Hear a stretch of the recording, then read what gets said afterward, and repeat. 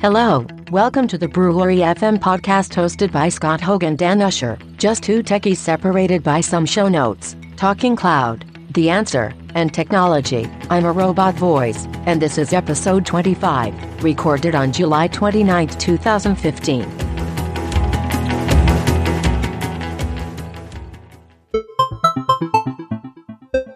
Scott, you're always right, except when you're wrong. Which isn't often. In this case, you're right. Thanks. I'm really good at the internet. Well, you know. So, what do we got going on this week, man? Stuff. Yep, we got the air conditioner kicking on in the background. That's always good. Yeah, little warm outside. Well, you know, it's almost felt like it was 100. Humidity's kicking up. Almost broke a sweat today. Good. I came this close. That close? Almost Yep. The Australian moist? Yep. Almost. Okay. So, a week has gone by, and I can't say I've heard much about Send. Have you? What? Very good. So, Microsoft's Send app is going just as well as the Yammer Now app went. Well, it was from the Garage team. You're not even supposed to know it's out there. It's kind of like Require.js in Office 365. You're not supposed to know it's there because the engineering team's putting it out in production tenants. So that's another interesting piece of follow-up. Changes with regard to Office 365 that have occurred recently. So Mark Anderson had a nice blog post out there about the Require.js component that apparently is going out into production, which, I'm kind of curious if do you have a tenant out there that has first release not turned on? No, I don't. All of them have first release turned on? Every single one. Yeah, so I guess, for those of us with first release, we're finding this. I'd be curious, anybody out there of the three listeners, Tim Farrow, John Backtool, and Jason Himmelstein, this means you. If you happen to see the Require.js files sitting out there in your friendly neighborhood Office 365 tenant that doesn't have first release turned on, please let us know, and we'll send you a joyous sticker. Yeah, I'm more like that. Mark wrote this post, and Jeremy Thake, one of the marketing managers, I think he's a marketing manager, right? Something like that. He came out and he had a comment on the blog post, and it says, "We are currently doing this as an experiment in SharePoint Online for one of our engineering teams." Neat. Awesome. Kind of like the Yammer experiment of turning off or changing the name for all networks. Yeah. A/B testing at its best. A/B testing on the fly. They're just trying to build MVPs all the time. Minimum viable products. Yeah, that's the buzzword within the Office 365 group these days. Well, so that's one thing that changed. The other thing that changed recently was our good friend Yammer got some love, if we want to call it that. Yammer love, huh? Well, so I guess, what was it, a year ago, they mentioned coming soon to a tenant near you, you could have Yammer conversations around documents stored in your Office 365 tenant. Oh, you're talking about the feature that they took away, not the one that they added. Well, I think it was 2 months ago. They said, hey, it's rolling out to all the production tenants now. Mm-hmm. Yeah, that would be the one. So you're talking about the document conversations feature, which rolled on the roadmap to a canceled state earlier this week and magically got shut off. I'm still trying to figure out why that was, and I haven't really seen any terms out there as to why. Why they shut it off? Usually they shut things off because people aren't using them. But, being, again, that they rolled it out into production and everything else and then took it away, not leaving great taste in some people's mouths who were looking to leverage that service, right? There were quite a few comments off in the Yammer IT Pro networks or the Office 365 networks where people had been championing this functionality within their organizations. And there was one really disheartening story from a customer who said, we've been working to roll this out, and I just talked to my manager this morning about it, and now it's gone. Thanks.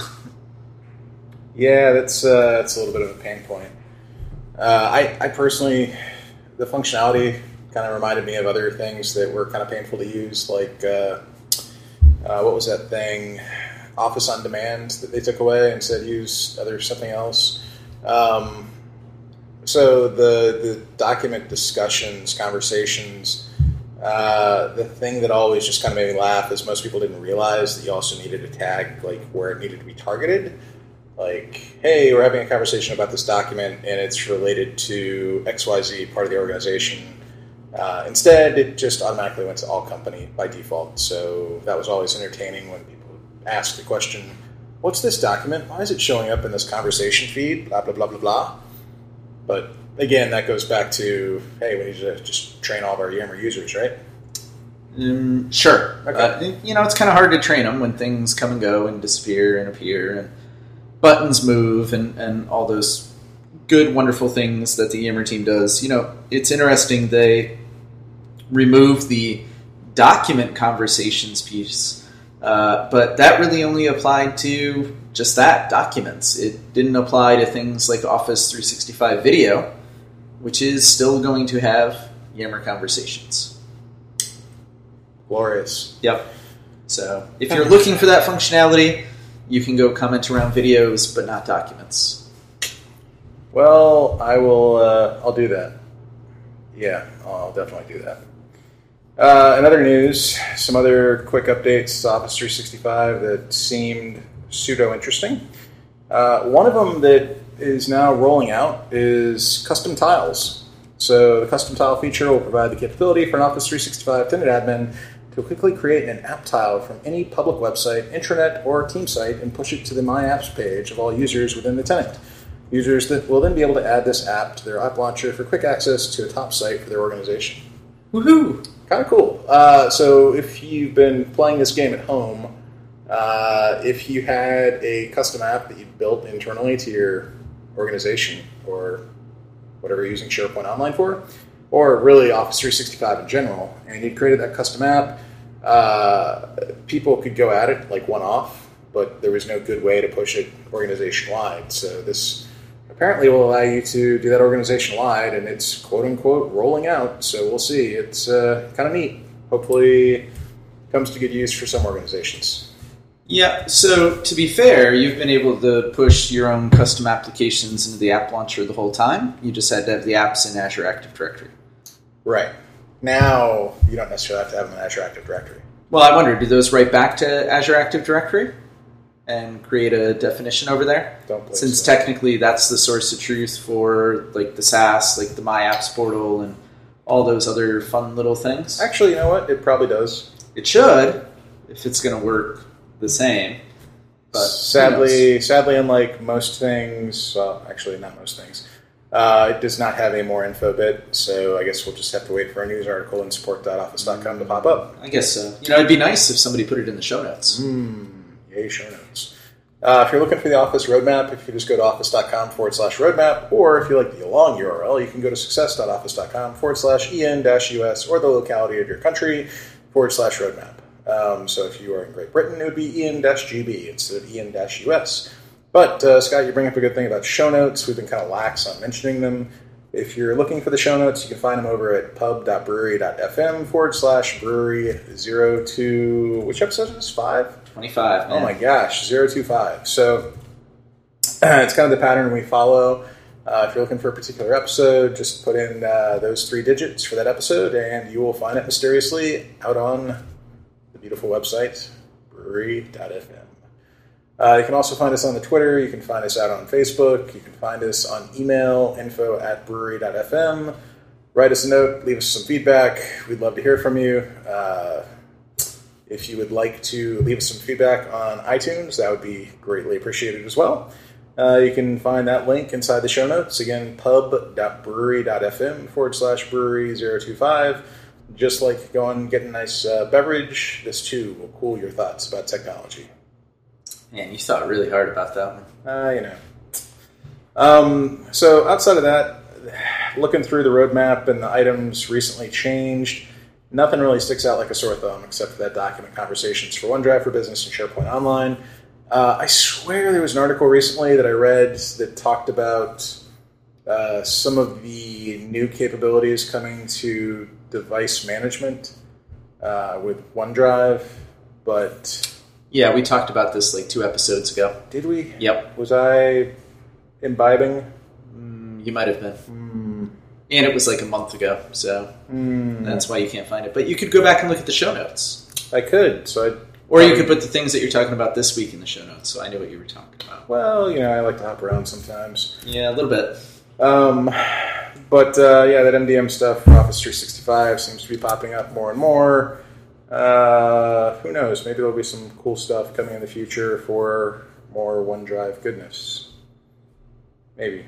I do know that when I upgraded to Windows 10 today, Windows 10 Day, you remember how when you upgraded to 10.240, how it wiped all your settings and basically took you through the entire setup process again? It did that in every FBI impressive install I did the whole way through. I'm sorry to hear that. Didn't do that to me.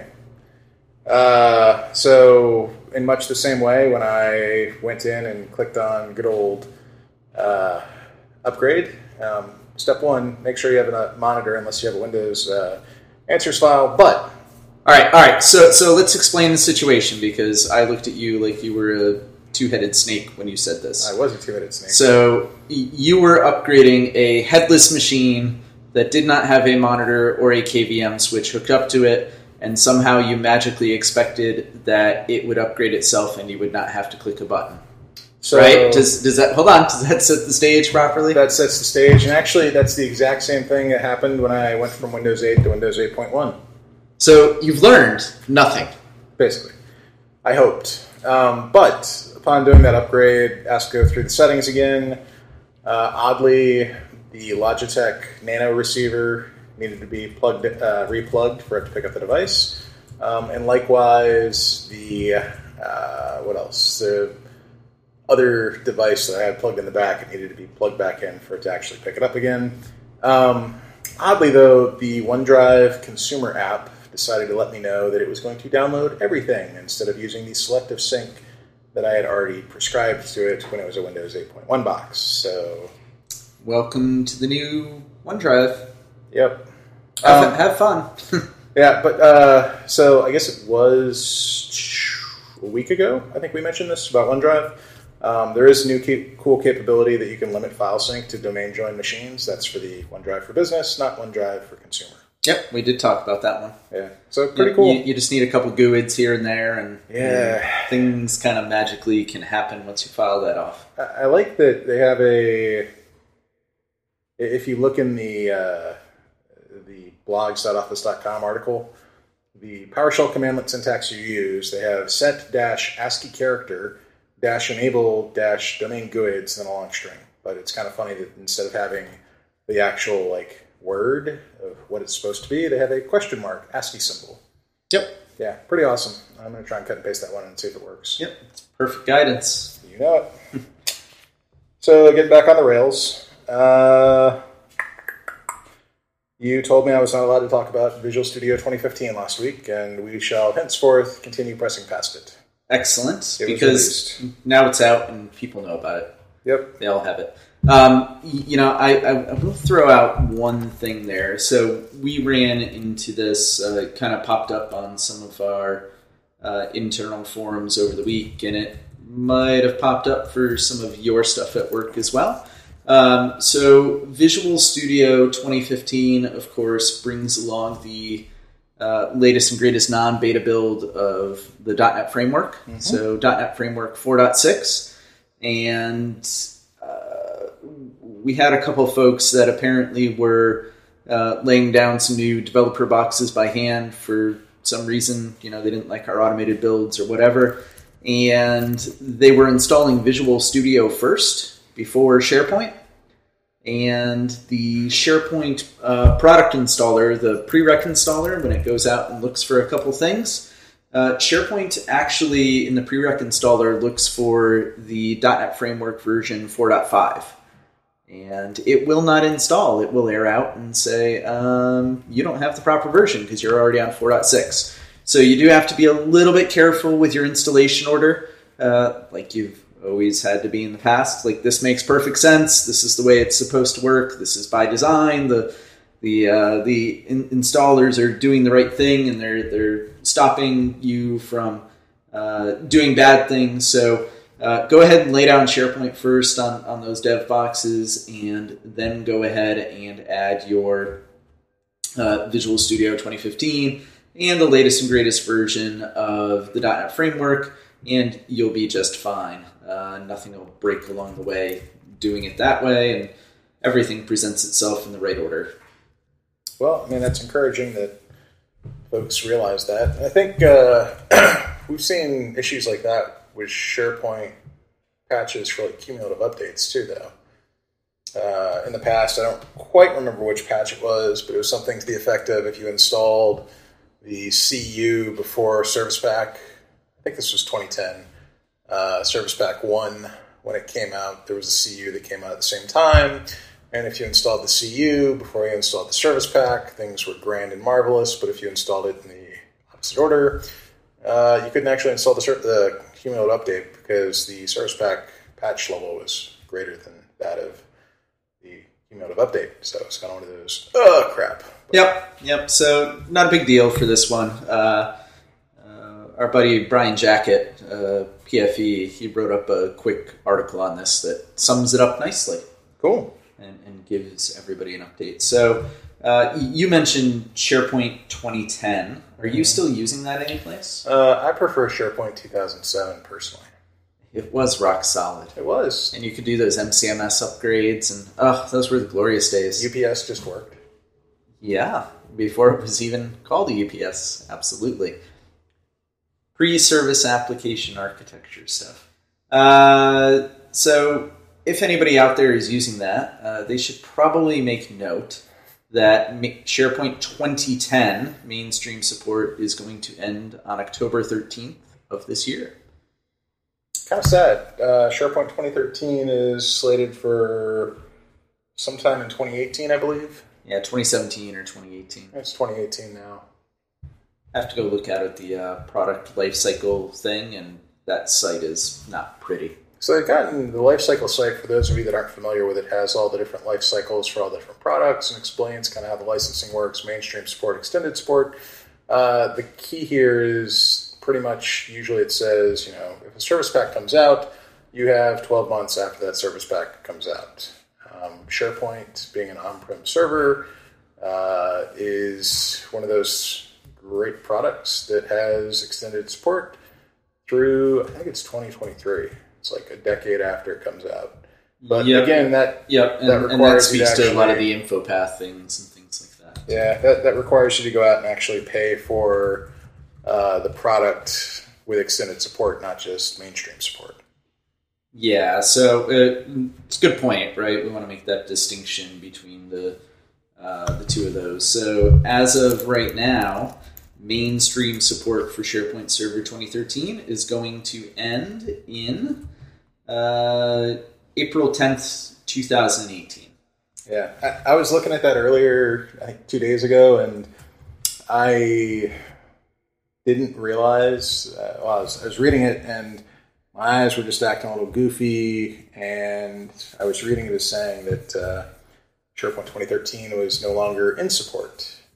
But then glanced down and went, oh, look, it actually says 2018. Never mind, just kidding. So make certain that you focus your eyes, put your glasses on, and have your coffee before you look at the Lifecycle website.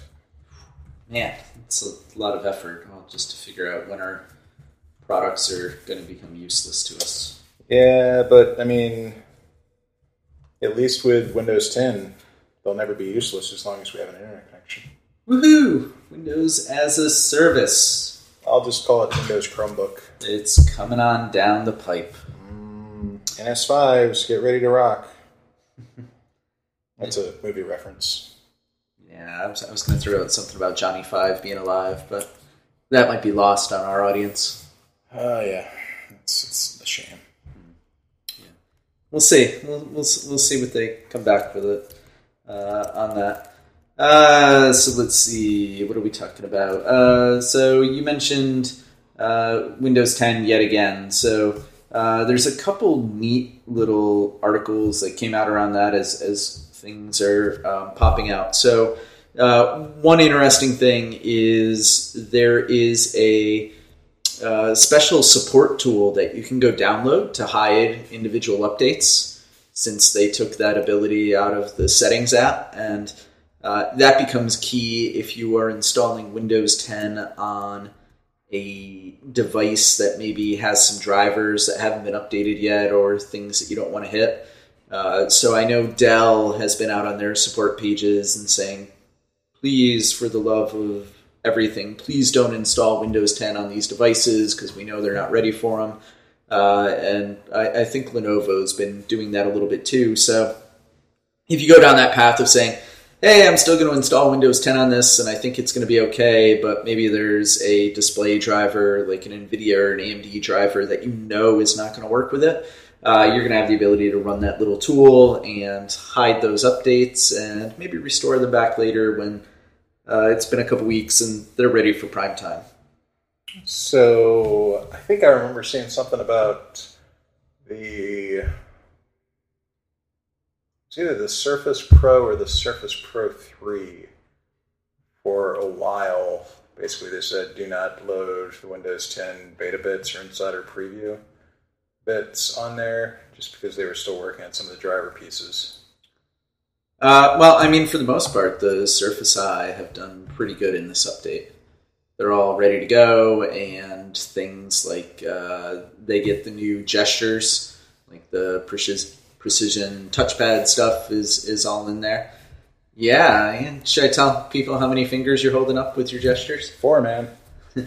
So that stuff's all ready to go, and it's baked in. This is really more around, if you go with, your Lenovo X1 Carbon, and it has a weird graphics thing that you want to make sure you're not going to get bit by that bug, then go ahead and leave it off, because they're not vendor certified and things like that.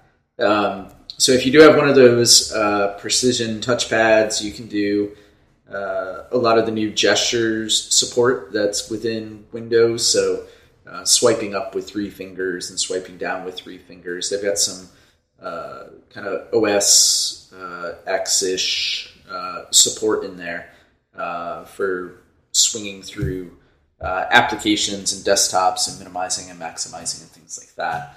And then The Verge had a nice handy list of Windows 10 keyboard shortcuts for going through and doing a lot of the standard things that you could do in Windows 8, Windows 8.1, stacking windows and pushing them into quadrants and things like that.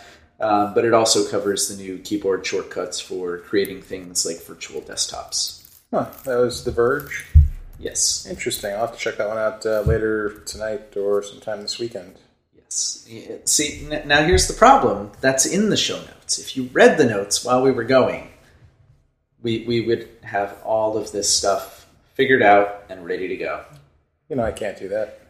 I have to play your part. I know. All sorts of problems along the way. Let's see. What else we got? So we got this thing that's been in here for a while.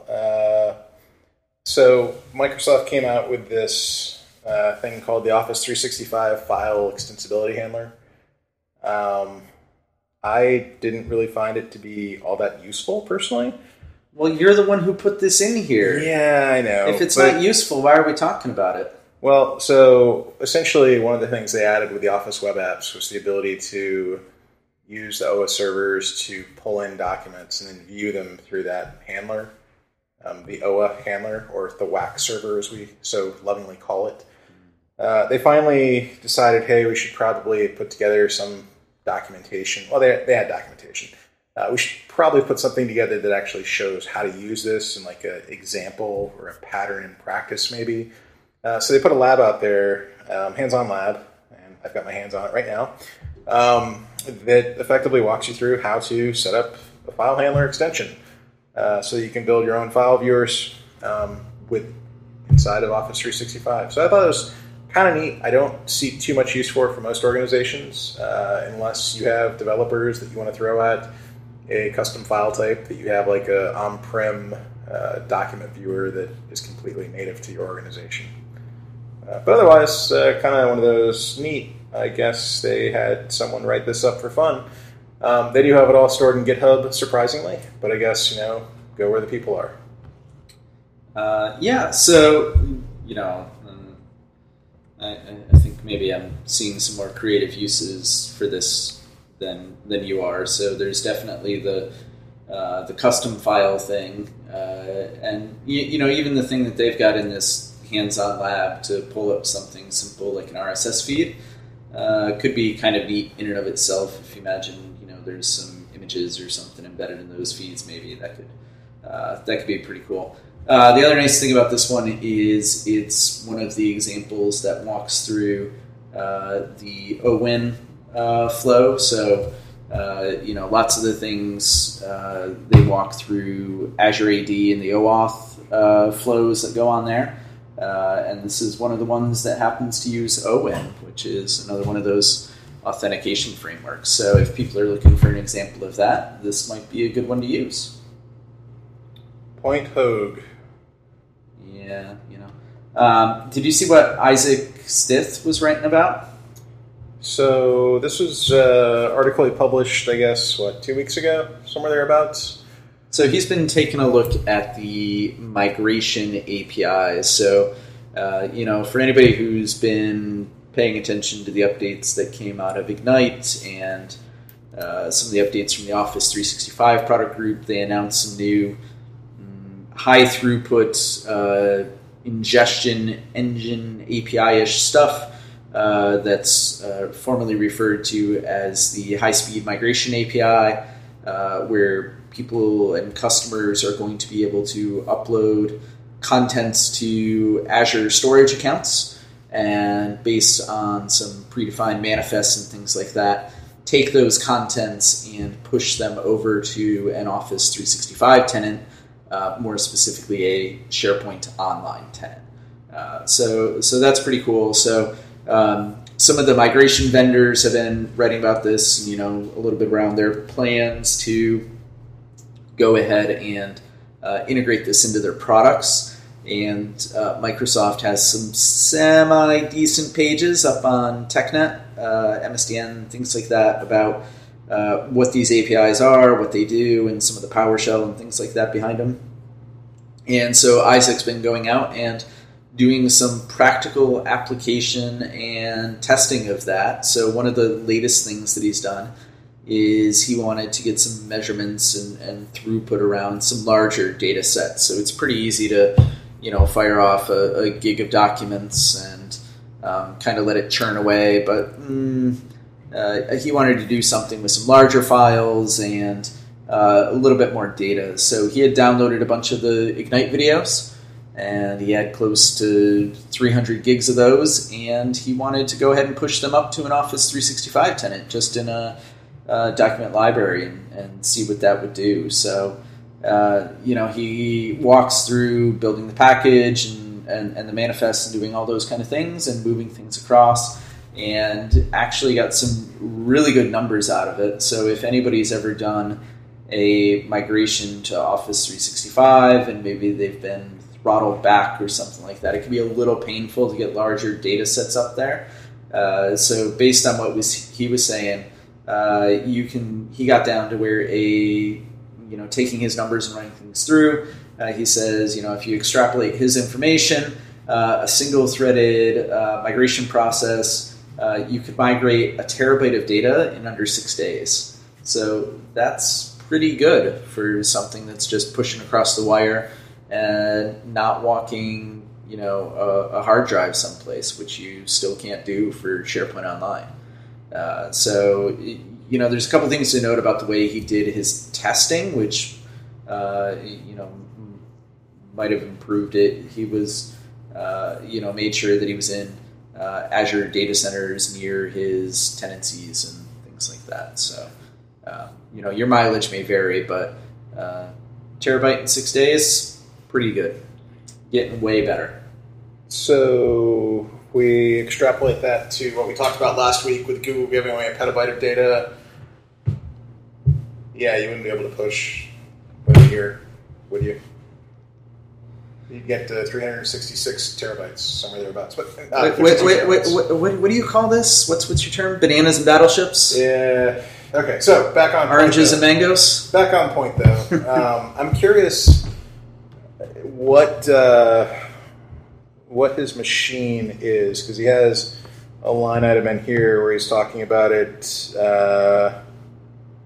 300 gigabytes of data, but he doesn't mention.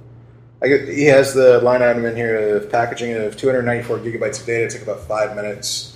So he was using a VM in Azure. He was. Yeah. But so forget packaging and things like that, because those are always going to be variable, right? Like network latency and everything else.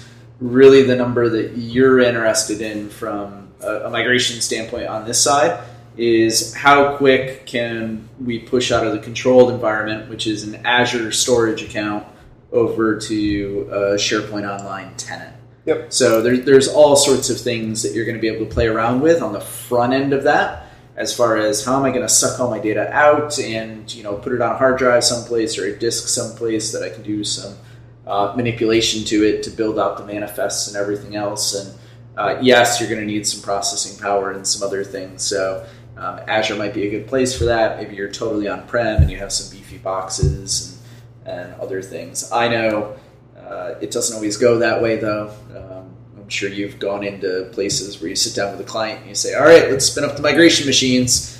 And they pull out some laptops from 1996 and they say, here, use these. And then you try and explain that these are CPU and memory-bound processes, and they come back and just look at you cross-eyed. But it's a computer, Scott. It is. It is a computer. They got that part right. Yeah. They're very personal computers that can't do much. So yeah, you have dependencies on the resources that are available to you, whether that's CPU, bandwidth, your own time to put things together. But just another kind of piece of data for people to have a look at. So I don't know if he's published it, but Tamir Orbach at SharePoint Saturday DC back in June did a talk on this as well.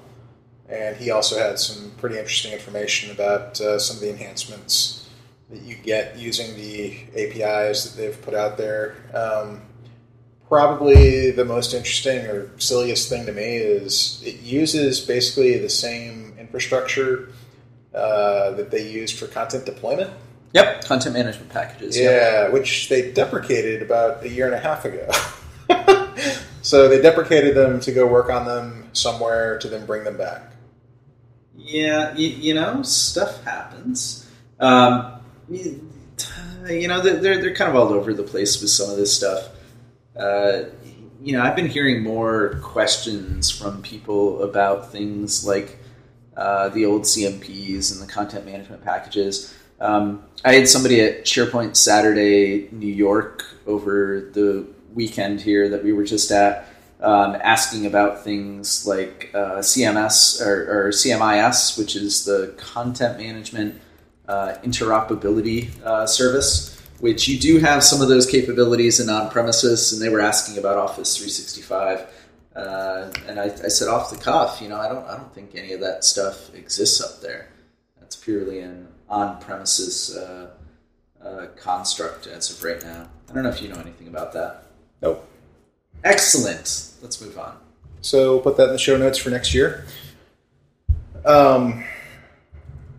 Joy. So something else we have in the show notes. This is about a month old at this point, but Microsoft has released Azure Usage APIs. It's a REST endpoint that you can go hit to pull the usage information that you can usually go and download from either your EA portal or from account.microsoft.com.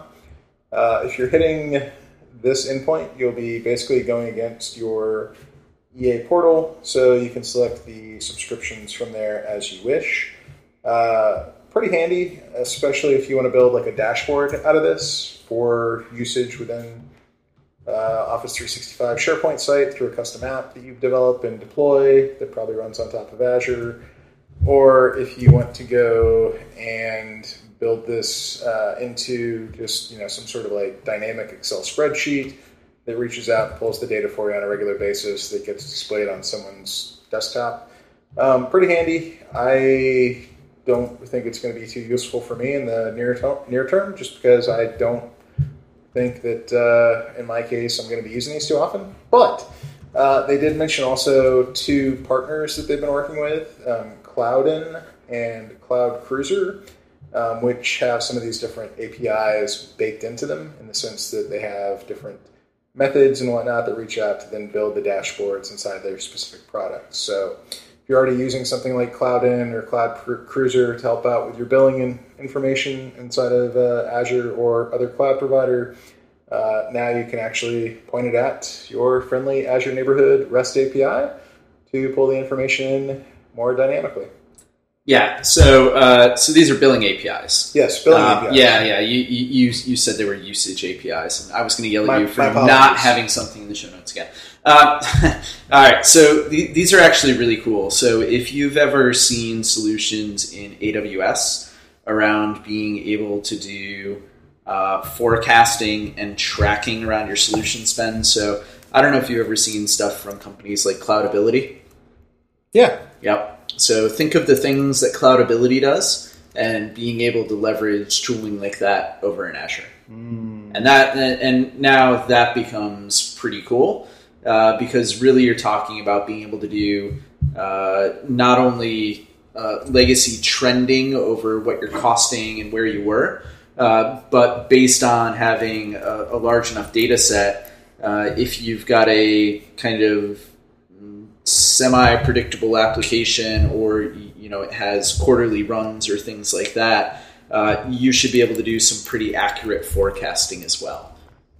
So having data always goes a long way towards making the implementers of these technologies, or really the consumers of them, it gives a bunch of warm fuzzies along the way, right? To be able to say, we can start to go from that point where we can say, we think that a solution is going to cost you $2,000 a month, and maybe one month it costs $1,500, and the next month it costs $2,500, and really it averaged out to $2,000, and maybe where we can start to get some actionable data out of there and get much better numbers around things. I wonder if you could take data from this, pipe it into machine learning, and let it do experiments to see like what your optimal cost is. I mean, the data is yours to do anything you want with, right? Yeah, so, I'm just so thinking if you pull it out and you come up with a model for it, sure. I don't know that you need ML to do predictive analysis on things like IaaS spend. It's not quite like watching, thousands of people click around in a shopping cart or things like that. And it tends to be a little more predictable. So definitely a data set you can do something with, right? Take it and it might be more suitable for one of those kind of HD Insight or Hadoop offerings or something like that. Or throw it into Power BI and make it all pretty. Or better, you could do that. But you could also have the infinite loop where you tell ML to look at itself and continually analyze. We're not trying to build Skynet here. We're just trying to figure out how much to spend on our VMs. I was just thinking if you wanted to try and break it, you could tell it to analyze itself, and then eventually it would come up with a perfect answer. Yeah. What's the answer? 42, right? Yep. All right. We just don't know what the question is? Yeah, it's another reference for those keeping track. What else we got? Azure Government Overview. So for those tracking at home, Azure Government is out there alive and breathing. They released a white paper back on June 8th that has the overview of all the services that are available. So if you are a federal, state, local government organization and you're curious about what this Azure Government thing is, and you've gone to azure.com /gov, I think is what it is, something like that. You can read up on it there, but also this white paper has kind of all the different details and whatnot. So show note link. It's from the Download Center. That's how we came upon it. It wasn't something that we found out on our own. It was just, hey, look, it's in the Download Center off that RSS feed that we follow. Yeah, you always feel like you have to couch that stuff. I don't feel like I do as much as you. So this is kind of handy for folks that don't play around with Azure Government, right? Citation required. Yeah. Of course. Yeah. we want to make sure that we're what's the standard when you're trying to do your citations for your papers? I don't know. Yeah, whatever. Oxford comma. Yeah. Got it. So Azure government can be a thoroughly frustrating affair for folks that are new to it, right? It doesn't offer all the same things that the regular consumer versions of Azure offers, whether that's differences in maybe the way IaaS VMs and images are deployed, or down to things like Azure government doesn't have ARM.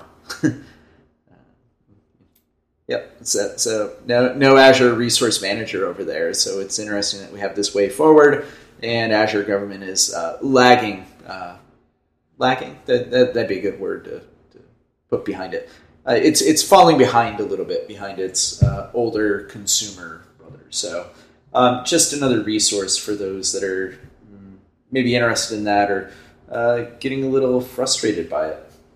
I think the white paper does a good job, though, of spelling out the services, kind of like the service description for Office 365. So it lets you know what's there, and if you are so inclined to use it, go for it. Yeah. And if you don't see it there, it's not there. So, yeah. All right. So why don't we talk about one more thing, and then we'll go ahead and wrap things up here. So we have one more Azure thing, right? So out on the Azure blog, they had an article about a way to do some VM recovery. So basically, they were looking at using Azure Site Recovery, lovingly referred to as ASR, to be able to do really that kind of site failover. So it's that offering within Azure. And one of the limitations of that has been we have this disk size limit over on the Azure side, right? Where you can't have a VHD that's bigger than a terabyte. So what do you do if you have a VM on premises where it maybe has a data disk attached to it, say like a SQL Server or something, that has a 4 terabyte disk? That disk would have been ineligible for recovery, and that makes it kind of hard to recover something like a machine that probably has an application which relies on that disk being there for some reason. So one of the guys went out, and one of the program managers wrote up this great article on really how we can be more creative with the cloud, and trying to think of some good ways to leverage that service within the technical limitations of Azure, right? So in this case, it was saying, hey, if you have that larger disk on premises, you can get to that same state in the cloud with something like storage spaces. So rather than having one single disk that is 4 terabytes, what if you had 4 1 terabyte disks and combine those in a pool? And then those 4 individual disks are what could be recovered over to Azure. Because Azure understands storage spaces, and it can make do with those and bring your application back up the way that you expect it to do, and comes back up in a nice atomic state and ready to go. So thought we throw that one out there for folks as even if you're not impressed by the functionality. It's kind of a good lesson in that there's always workarounds and other ways to think about implementing some of these solutions in the cloud. True. I think in this case, like you said, thinking outside the box, it's clever that they have this capability out there. It's more kind of funny to me that people haven't realized you could potentially do this, maybe. Well, I don't know about you, but I don't see many organizations leveraging things like storage spaces on premises.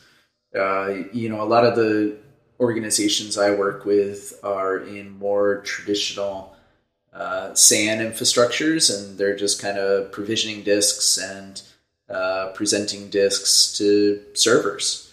They're not really relying on software-defined disks like storage spaces. It's coming off a piece of hardware in a lot of the implementations that I do. So, it's often something that, as a consultant, we can go back to clients with, and we can say, hey, did you know you can do this on the other side?